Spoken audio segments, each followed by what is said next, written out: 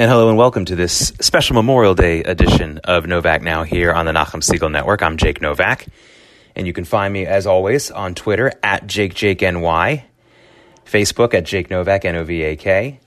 Twitter is the place to follow me for minute-by-minute, often minute-by-minute, updates and analysis on stories that you have seen, and perhaps even more importantly, the stories you haven't seen.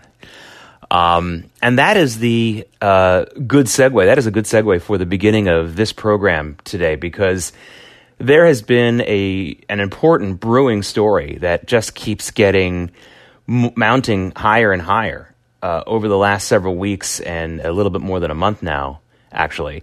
That is not getting a lot of attention. That is not getting enough attention. And I want to bring it to you, and that is what has been going on in Iran just in the last, I'd say, month and a half, and how clearly this should help us to understand what's really at play, not only in the Middle East, but in our own domestic politics.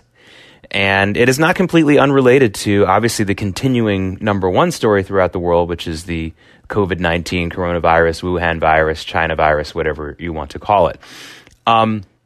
Just a little bit of background. The last time we spoke extensively about Iran on this program here on Novak Now was during the brutal and deadly riots and response to the riots and protests that began in November and stretched all the way through into January, November 2019, stretching all the way into January of this year, where economic conditions and dictatorial conditions in Iran spurred yet another massive protest movement. There have been a number of them just in the last couple of years, but this was the biggest protest movement. This was the most extensive, and this triggered the most brutal crackdown on the part of the Iranian government, using some of their military, using some of their secret police to arrest and kill thousands of people, of their own people. And that, of course, was a major story that we talked about a number of times here in the Nachum Segal Network, that, again, I felt, and many of us felt, proved beyond a shadow of a doubt that Iran is a regime that cannot be dealt with. If you have a regime that's killing thousands of its own people, then their ability to come to the table internationally and deal with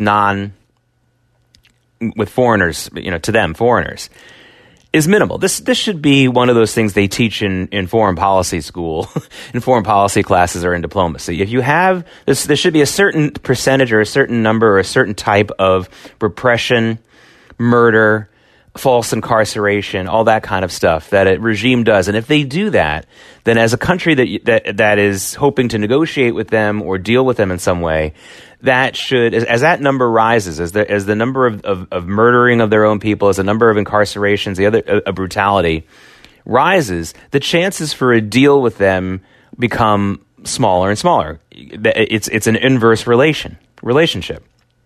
Now, we know that, obviously, based on things that we've learned from Nazi Germany, from the Soviet Union, and China. I mean, China has 1 to 2 million of its own citizens in a concentration camp, the Uyghur Muslim population. And of course, they repress their own people, and there's a lot of they have a tremendously high number of executions every year in China.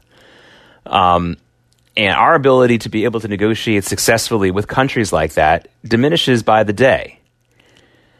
So when those protests came about, and there had been other protests, there had been a massive protest at the beginning of 2018, at end of 2017 going into 2018, and that was, a lot of people recognize that protest as the protest of women refusing to wear the head covering type of protest. Obviously, that was only one part of it, but that was the part of it that caught, I think, most of the world's attention. And that was brutally suppressed as well. But this last protest wave that hit in November and went all the way into January was clearly the most brutal. It seems like everyone has kind of dropped the ball. At first, we were starting to get real numbers of how many Iranian people were killed by their own government. And it was getting into the thousands. These people out in the streets protesting. And on social media, through some people who were pretty smart and were able to get video out from behind of the Iranian censors and the Iranian shutdown of their internet, we started to see videos of people being shot and being beaten and attacked as they were protesting even peacefully. So we saw some of that. But then it fell off the wayside. It does seem like a combination of two things happened. The first thing that happened is that the Iranian government was successful in suppressing the protesters. However brutally they did it, it seemed to have worked. And listen, that happens. You have armies and tanks going. If there's a political will, you're not in a democracy and a government can do things with impunity, and they're dealing with a largely unarmed public, then they can get away with stuff like this. So that's the first part. And the second part is, of course, the coronavirus started to hit Iran. Iran was one of the first countries to get hit by the coronavirus, which at the time, I think, proved beyond a shadow of a doubt how much China and Iran how closely they are working together on a number of things. There are a lot of Chinese nationals and a lot of Chinese government officials and just regular, even Chinese people working in Iran, working on their infrastructure, working on military projects. God knows what else they're working on. Stuff that is probably heavily against international law. I don't think it's a coincidence that Iran was one of the first countries where the Chinese Wuhan virus got a beachhead, established a beachhead. There's no surprise to me on that.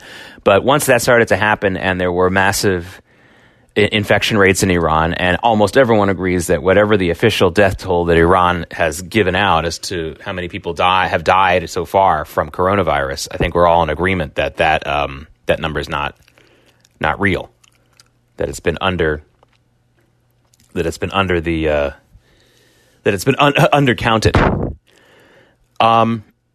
Anyway, the fact is that Iran has that problem going now. And so that is where we left off. We left off talking about Iran in that context, that they had this massive protest movement, that the Iranians had brutally suppressed it. And this is at least the fourth major protest movement in Iran that we know about since 2009. You may recall that shortly after Barack Obama was elected president, a major protest movement began in Iran. It was not brutally suppressed as much as this most recent protest movement, but it was the first massive protest movement in Iran since the Iranian Revolution of 1979. It was really a nationwide protest movement calling for democracy. And there were one or two very short, terse, almost meaningless statements from the then newly elected President Obama about the protests, sort of calling on Iran to listen to the people. But there was no follow-up to that.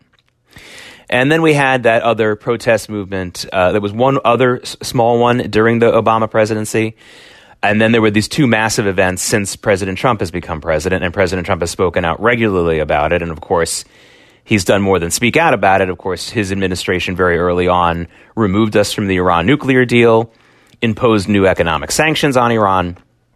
And then we still had this massive other protest because Iran, the argument of the people, this is not my analysis here. I'm just telling you what the people of Iran were saying during this last brutal protest movement. Again, brutal suppression of the protest movement, but that's very, very major, massive nationwide protest that at the end of last year coming into this year. What they were saying was, we have these sanctions on us from the United States because of the terrorism and the foreign wars that Iran is sponsoring. Let's stop doing that. This is what the protesters were saying, and I'm not even putting words in their mouth. They said it actually much more bluntly than I am right now. But they were saying, stop spending all this money on foreign wars. They even said, stop giving money to Palestine and Jerusalem. Stop giving money to the Palestinian terrorists. They said that. This was a common chant during these protests. Stop giving them the money and give it to and start keeping it here. And then not only will we have whatever money we still have left in Iran going into our own economy, this is what the protesters were arguing, but then the United States and the other nations that are sanctioning Iran economically will stop doing that, and then we'll get even more money. This is what the protesters wanted. This is what they wanted, and they started calling their supreme leader, Ayatollah Khamenei, the dictator, death to dictator, which was something that they said actually in the 2017-18 protests as well. which was a stunning thing to hear. They were burning pictures of him. We saw a video of that. So the Iranian people have really spoken up, and they've said the issue of sanctions and the issue of Iran's economy is not the United States' fault. They weren't cursing the United States. They weren't saying death to America or death to Israel. They were saying death to our own dictators, death to our own leaders who have brought this economic hardship upon us. And even in the face of this economic hardship, they have been spending the money elsewhere anyway. And that's what I want to talk about in today's edition of Novak Now on the Nachum Segal Network. I want to talk about some examples of how Iran not only has continued this outside spending, even with the economic sanctions still in place, and even now with the COVID-19 Wuhan virus decimating much of the country. This is what Iran has been up to just since April. And I'm going to list these items because, again, I think there's a very good chance that many of you listening have not heard of any of it. And that's not an attack on you, because the news media, especially the American news media, has not been covering it. I think the Israeli news media has done a pretty good job of covering all these developments. But if you're not reading that regularly and you're not seeing that regularly, you're not noticing what's going on. So let's start with what happened in April. On April 22nd, 2020, Iran launched a military satellite. I don't think I need to tell you that launching a military satellite isn't cheap. I don't know how many people in Iran could have been fed with that money. I don't know how many COVID-19 treatments or tests could have been bought with the money that they spent on that launch, but it's certainly a large number. So in the midst of an economic sanctioning regime that's strangling the economy of the country, in the midst of a COVID-19 outbreak which is killing thousands of Iranian people and infecting hundreds of thousands of Iranian people, Iran decides, let's go ahead and launch this military satellite. That's their priority. Keep that in mind. That was on April 22nd. That was just over a month ago. After that launch, Iran ramped up its hacking attacks on civilian Israeli infrastructure targets, most notably Israel's water supply. Now, thankfully, the Israelis tell us, and from everyone I know who lives in Israel, there was no major disruption in the water supply. So you can say, I guess, that this hacking attack was unsuccessful. But it was a major hacking attack. It was unprecedented because, for the most part, people are saying that attacks on civilian supplies like water and other things like that are not really something that had been done in the past, not even in Israel, not even against Israel, from a computer hacking standpoint. But, by the way, that costs money. The kinds of mainframe computers, the kinds of computer infrastructure, I'm not going to list all the things because I'm not an expert at hacking, so I don't want to make a mistake here. But the kind of machinery and kind of time and the people that need to be sustained to do this kind of work, it's not cheap. Again, that was another one of their priorities, even as their country is economically strangled and even as their country is suffering from the height of the coronavirus. That was another thing they did. We recently learned that over the last several weeks, Iran has been building up Hezbollah positions in Syria, building them a new base, digging new tunnels to put new weapons. It's a major, major upgrade and expansion of Hezbollah military facilities in Syria. Also not cheap, also something that is outside of their country. And that's another thing that Iran has been up to just in the last couple of weeks. It appears that the Israeli Air Force has hit some of these targets that Iran is expanding, but they've not been completely taken out, and Iran is continuing to do this. Hezbollah is Iran's terrorist arm. It's foreign legion, for lack of a better word. And it is completely funded by the Iranians and by their own terrorist drug dealing and other activities that they do. I'll talk more about that in a moment. Because Hezbollah is a major international organization. It's almost like a rogue corporation that deals in terrorism, but funds itself through other ways as well. They also had a massive naval war game exercise. This was just at the beginning of this month, the middle of this month, May 11th. The Iranians had a massive naval war games exercise, almost a complete mobilization of their navy. And during that naval war exercise, they made a huge error and hit a target too close to where some of their sailors were, and they killed 19 of their own people. Not celebrating that fact, just noting how it was such a big series of naval war games that they actually had something that went off and killed their own people. So it wasn't just like one test or one thing. They were doing all kinds of naval war games, very expensive, very intricate, and one of the targets that they hit was too close to some of their own sailors. They killed 19 of them. That's another thing that Iran has been up to just in the last few weeks, and another thing that isn't cheap. Last week, on the same day that was Yom Yerushalayim in Israel, Jerusalem Day, the Iranians had what they call Quds Day.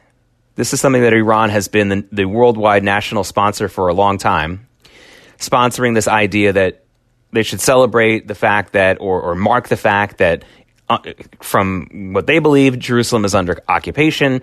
So it's basically a pro-Palestinian rally, but it's a massive rally, one where the supreme leader Ayatollah Khamenei threatened to destroy Israel. They got to bring all these people out to these rallies. They got to organize these rallies. There's a lot of multimedia stuff that goes on at these rallies. It's a big financial undertaking.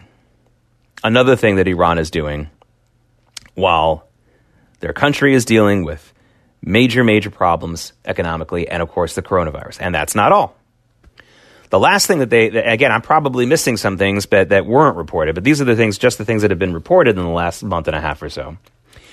Iran also is beefing up its support of Venezuela, yet another foreign country that Iran is helping out, that Iran is supporting, even as its own people are demanding that they keep that money at home to deal with their economic dire straits that they've been dealing with for years.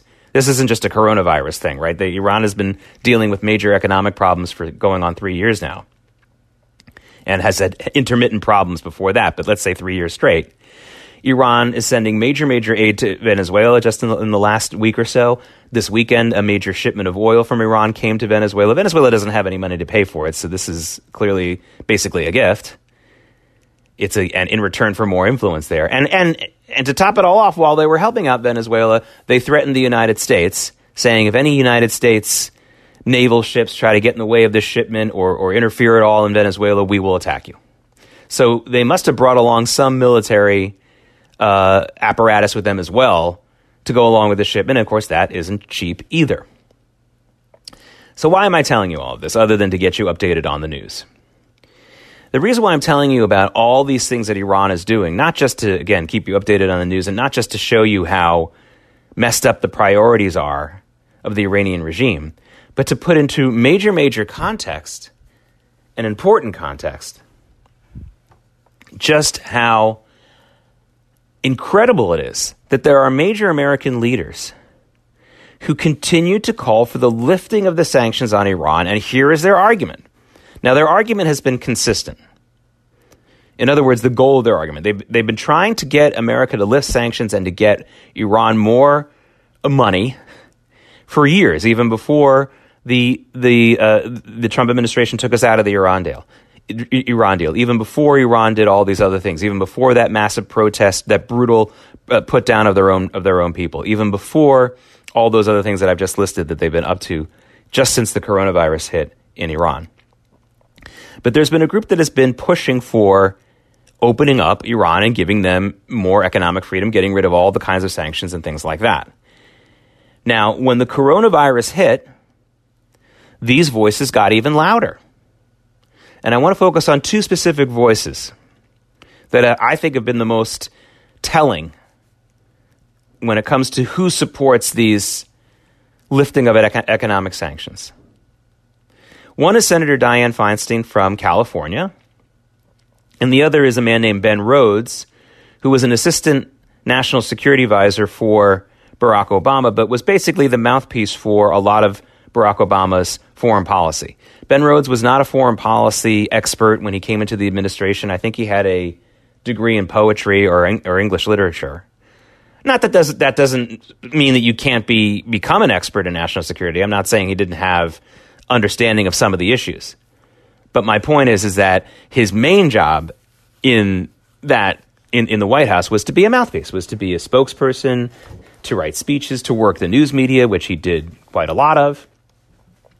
He spent basically his entire time in the Obama administration as a mouthpiece for the Iran nuclear deal.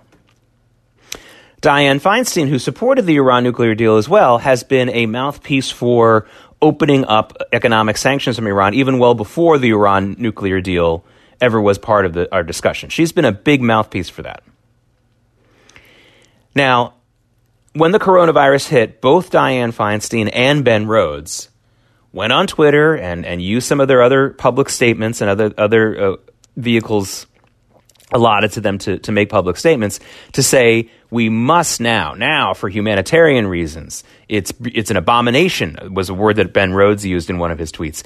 It's abomination for the United States to continue these economic sanctions as Iran is struggling with COVID-19. How dare we keep their economy under that big boulder or that big pressure of economic sanctions. We must lift these sanctions to help them cope with coronavirus.